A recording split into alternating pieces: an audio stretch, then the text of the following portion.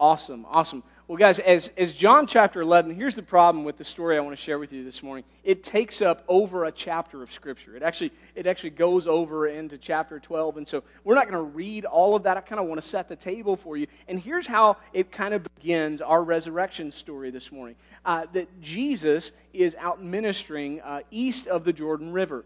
And he's healing people, and he's teaching people. He's doing great things, right? And he gets news while he's there. And he receives news while he's there that somebody that he cares about deeply, somebody that he loves, is sick. And not only are they sick, guys, they're dying. And this man that is dying, his name is Lazarus. He's, again, one of Jesus' good friends. Jesus spent a lot of time at the home of Lazarus and his two sisters, Mary and Martha. Mary is the one that's going to anoint Jesus' feet with perfume, right? Martha is the one that is trying to prepare the feast for Jesus, and she's running around like a crazy person, and she's yelling at Jesus, right? Would you tell my sister to help me? And Jesus says to Martha, Martha, now your sister's chosen what's better. Come sit down and be with me, right? And so we have all these great interactions with Jesus and this family. And so this is somebody that he dearly loves. And the Bible says, this is interesting, well, he's east of the Jordan, that he hears that this is going on, and he waits for 2 more days because he loves them, it says. Because he loves them, he waits for 2 more days. And then he says to his disciples, hey, our brother Lazarus has fallen asleep, but I'm going to go wake him up. Now, they realize Bethany's just like a couple miles from Jerusalem, and the Pharisees and the Sadducees are trying to kill Jesus at this point in his ministry. So they're like, no, Lord, don't go. But they also don't get what he said. So they're like, well, it's good if he sleeps. He's going to recover. And so this is where our story begins here in verse 14. So Jesus tells them plainly, Lazarus has died. And I'm glad for you, now notice that's important, I'm glad for you that I wasn't there so that you may believe, but let's go to him. So that's where our story begins. So Jesus then heads to Bethany. And when he arrives in town, he immediately, now by the time he gets there, by the way, the text says that Lazarus has been dead for 4 days. He's been dead for 4 days.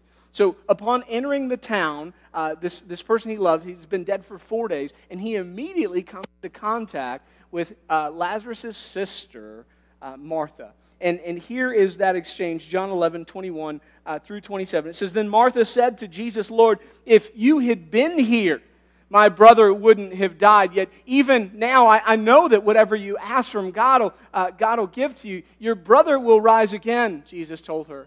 And Martha said to him, I know that he'll rise again in the resurrection at the last day. But the story continues. Jesus said to her, I am the resurrection and the life. The one who believes in me, even if he dies, will live. Everyone who lives and believes in me will never die. Do you believe this?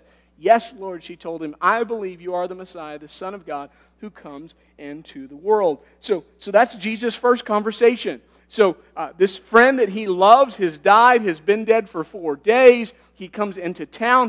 He runs into Martha. Martha actually runs out to him, and he says, hey, I'm here. She's like, if you would have been here, he wouldn't have died.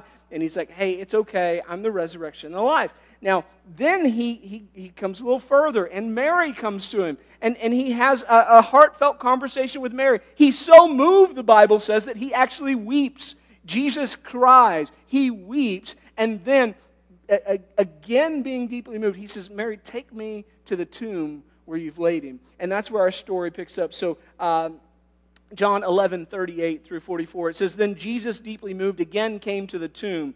It was a cave, and a stone was lying against it. Remove the stone, Jesus said. Martha, the dead man's sister, told him, Lord, there's already a stench because he has been dead for 4 days. Jesus said to her, didn't I tell you that if you believed, you would see the glory of God? So they removed the stone. Jesus raised his eyes and he said, Father, I thank you that you heard me. I know that you always hear me, but because of the crowd standing here, I said this so that they may believe that you sent me. After he said this, he shouted with a loud voice, Lazarus, come out! Which is pretty cool. It says the dead man came out, bound hand and foot with linen stripped over her mouth, face wrapped in cloth. Jesus said to him, unwrap him and let him go. Unwrap him and let him go. So that's our resurrection story today. It is absolutely one of my favorite resurrection accounts in all of the Bible. I love teaching this story, and so I hope I don't teach something that I've taught you necessarily before exactly the same way. But the question for us in this series, Resurrection Stories, is what can we learn from these resurrection stories, right? What can we learn? And there's a hidden premise to this whole series that I will tell you the Sunday after Easter. Okay? You guys follow me? I'll tell you the Sunday after Easter. So you got to come back next week. You got to come back the week after that. But there's a reason we're doing this whole series. And so what can we learn from these resurrection stories? Two things, I think. And here's the first thing. It's really important. I think this story teaches us that we often underestimate the power of Jesus' presence in the here and now.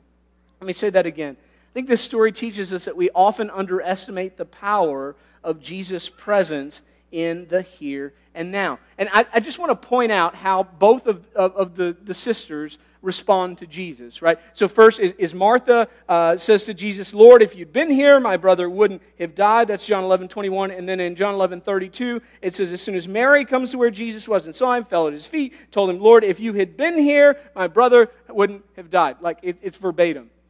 If you had been here, then my brother would. So they seem to get something about the presence of Jesus, but then they're going to completely miss something about the presence of Jesus. And I think that is the paradox of the Christian faith, right? Because I think that explains all. We always seem to get a little bit of it, but we don't get the big picture of it. And so like they understand that Jesus' presence could have changed something, but yet Jesus is here, and they don't understand that he could change something, right? You guys following me? I think it's so important that we point this out. And so then Jesus has this conversation with Martha, right? We read through that exchange where listen, Martha is going, hey, Lord, if you had been here, then he wouldn't have died. And what Jesus is going to do, he's going to respond to Martha, and in doing so, he's going to teach her a lesson. So he's teaching Martha a lesson, but he's also teaching his disciples a lesson. Remember, he said, it's for your sake that I waited. And that means that he's trying to teach us a lesson too. And so what is the lesson that Jesus wants to teach us? Because Martha's response, I think, is dead on for what most Christians would respond. Right? I mean, he says, don't you believe that your brother will rise again? Don't you believe in the resurrection? And she responds, yes, Lord, I believe that he will rise again one day. One day, like someday, one day in the future. I believe that wholeheartedly. And then Jesus says, no. You misunderstand me. In John 11:25, it says, Jesus says to her, I am the resurrection and the life. The one who believes in me, even if he dies, will live. Notice that language. He says, I am the resurrection and life. He doesn't say, I will be the resurrection and the life. You live that way? Like Jesus will be the resurrection and life someday. He didn't say, I will be.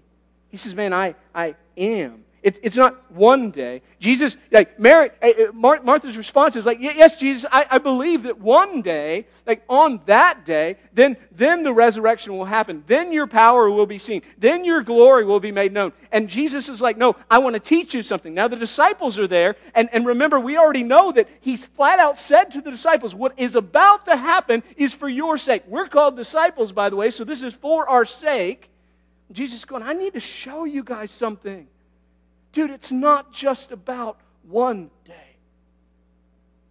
It's not I will be the resurrection and life. Jesus says, I am.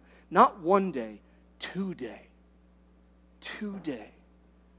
And guys, I say that to you because I believe, I know in my life, and so I have to believe it affects your life too. I think so often we trust Jesus for heaven, right? We trust him for eternity. We trust him for the big things. But man, we struggle to trust him in the here and the now. And Jesus says to those kind of people, not I will be. He says, I am. I am. Right? That's a big lesson. That's a big lesson. So that's the first thing I think we take away from this story. Second thing I believe we take away from this story is this, that Jesus doesn't bring us back to life for us to remain disabled. Right? Jesus doesn't bring us back to life for us to remain disabled. And so I want to go back, and I'm going to look at the story again with you. We're going to kind of pick up and read this story of resurrection. Only this time I've made just a little different. I haven't changed any of the text. I've just highlighted it because I want to make some things stand out to you, okay? So let's read this again. John 11, 41 through 44. It says, so they removed the stone, and then Jesus raised his eyes, and he said, Father, I thank you that you heard me. I know that you always hear me, but because of the crowd standing here, I said this so that they may believe that you sent me. And then starting in verse 43, it says, after he said this, he shouted with a loud voice, Lazarus, come out. Now get this. It says, the dead man came out, bound, hand and foot, with linen strips, and with his face wrapped in a cloth. And Jesus says to them, he has to say this, unwrap him and let him go. Right? Unwrap him and let him go. So the story goes to the tomb, roll away the stone. Martha's like, nope, he stinks. He's like, I'm doing it anyway. And then Lazarus, come out. And what comes out of the tomb? Is it a man walking? Not exactly. It's a man kind of maybe shuffling, walk. Has anybody done the thing where you ever try to tie your knees together and run? I was a mean youth pastor, and we played football a lot in a youth group, and so I always try to find ways. We played girls versus guys, and I in different quarters I would do different mean things to the boys, like make them only play with one hand. Or one time I taped their legs at the thighs, and they had to run like this. It was awesome. So if you could imagine being wrapped up entirely, so Jesus has come out, and I imagine something kind of I mean, there's not a lot of movement here. He can't take anything off himself. Dude is totally wrapped up. So what does Jesus have to say then to the crowd? Now, they have just witnessed somebody that was dead come to life, and dude is about to die again because he can't breathe. Jesus actually has to tell them, hello, he's alive. Take that stuff off. Take that stuff off. And the words he used, I think, are huge, because Jesus says, unwrap him, and he says, let him go. Why does that word matter? Because isn't that what we're all called to do? Jesus' last words to his disciples is going to be go. Go and make disciples. Go and make a difference. And what I'm saying to you this morning is, dude, you can't go and make disciples. You can't go and make a difference if you are wrapped up in your old ways of life. You can't. You cannot go make disciples. You can't go make a difference if you're still stuck in the grave clothes. At some point, you've got to tear those things off. I think that's what the author of Hebrews has in mind when he's writing Hebrews chapter 12. He writes this. He says, therefore, since we also have such a large cloud of witnesses surrounding us, let us lay aside every hindrance and the sin that so easily ensnares us. Let us run with endurance the race that lies before us. Right? So listen, he's not just talking about sin. Definitely sin, right? Definitely.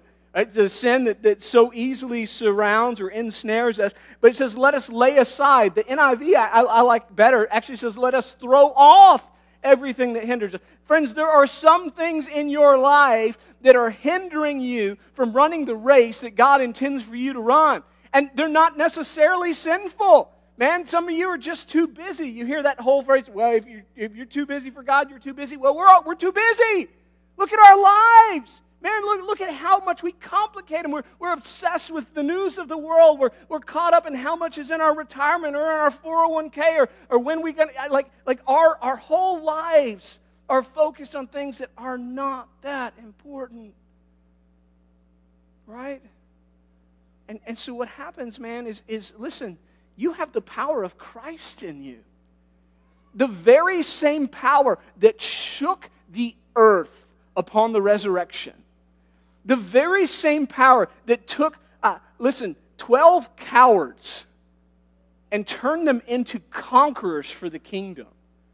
That same power is in us. It's in you. You have that power. Like when you read the Bible and you go, man, these great men and women of faith, guess what? You're meant to be a great man or woman of faith. But to make a difference, you've got to throw off those grave clothes. And I would take it a step further. Listen, not only does God not want you dead, not only does He not want you disabled, But when you read the rest of the story of Lazarus, what you find out is God's goal for you is actually that you would be dangerous, right? Not that you'd be dead, not that you'd be disabled, but that you'd be dangerous. Here's how his story ends in John chapter 12. It says, "Then a large crowd of Jews learned that he was there." It says, "They came not only because of Jesus, but also to see Lazarus, the one that he has raised from the dead. But the chief priests had decided to kill Lazarus also because," get that this is huge, "he was the reason many of the Jews were deserting them and believing in Jesus." Lazarus was the reason. I don't know about you, that's the kind of life I want to live.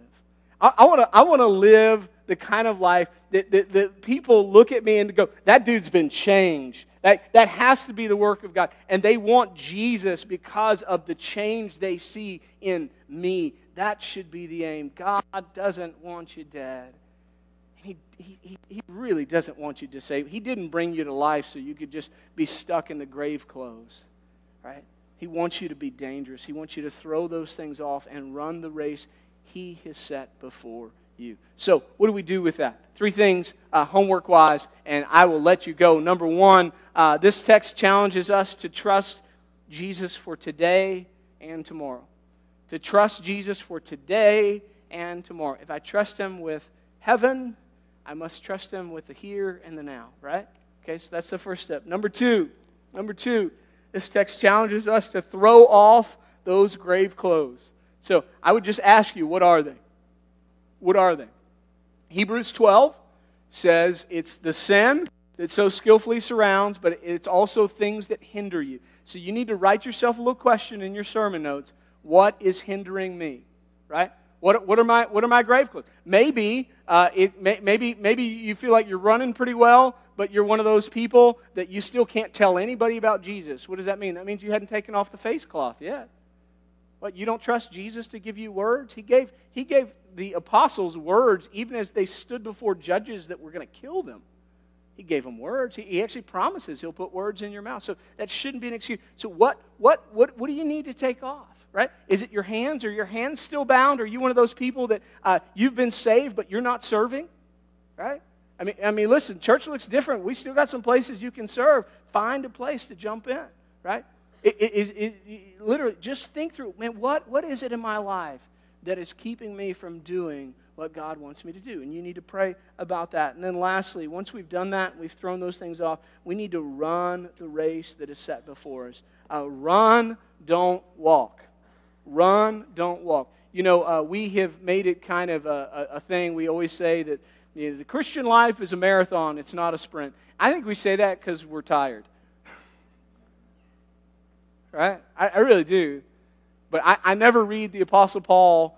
He tells me to walk in the Spirit, right? But when he's talking about the race set before him, that dude's always running. He's always running. And so I realize I don't like to run. Maybe you're like me, you don't like to run. Maybe, the thing about running, the beauty of it when you're trying to start is you sometimes you just have to do a little bit at a time. So just run till you're out of breath. Catch your breath, walk a little while, and then run some more.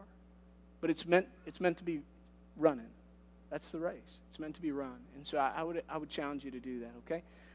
Guys, I hope that story speaks to you. I love the story of Lazarus. It is it's one of my absolute favorites in the Bible. Next week, we're going to talk about probably the best-known resurrection story, as you can imagine, on Easter Sunday. That's where we'll be. And then, like I said, the week after is I'll share with you guys kind of all the reasoning of why we've had this whole series. So, because there's one other resurrection story that I don't think you've probably caught on to yet in the Bible. So, I will leave it there. Let me pray for us real quick. We have a couple important announcements about Easter, so hang in there with us. Father, thank you for loving us. Thank you for allowing us to gather. God, we're so thankful for your word.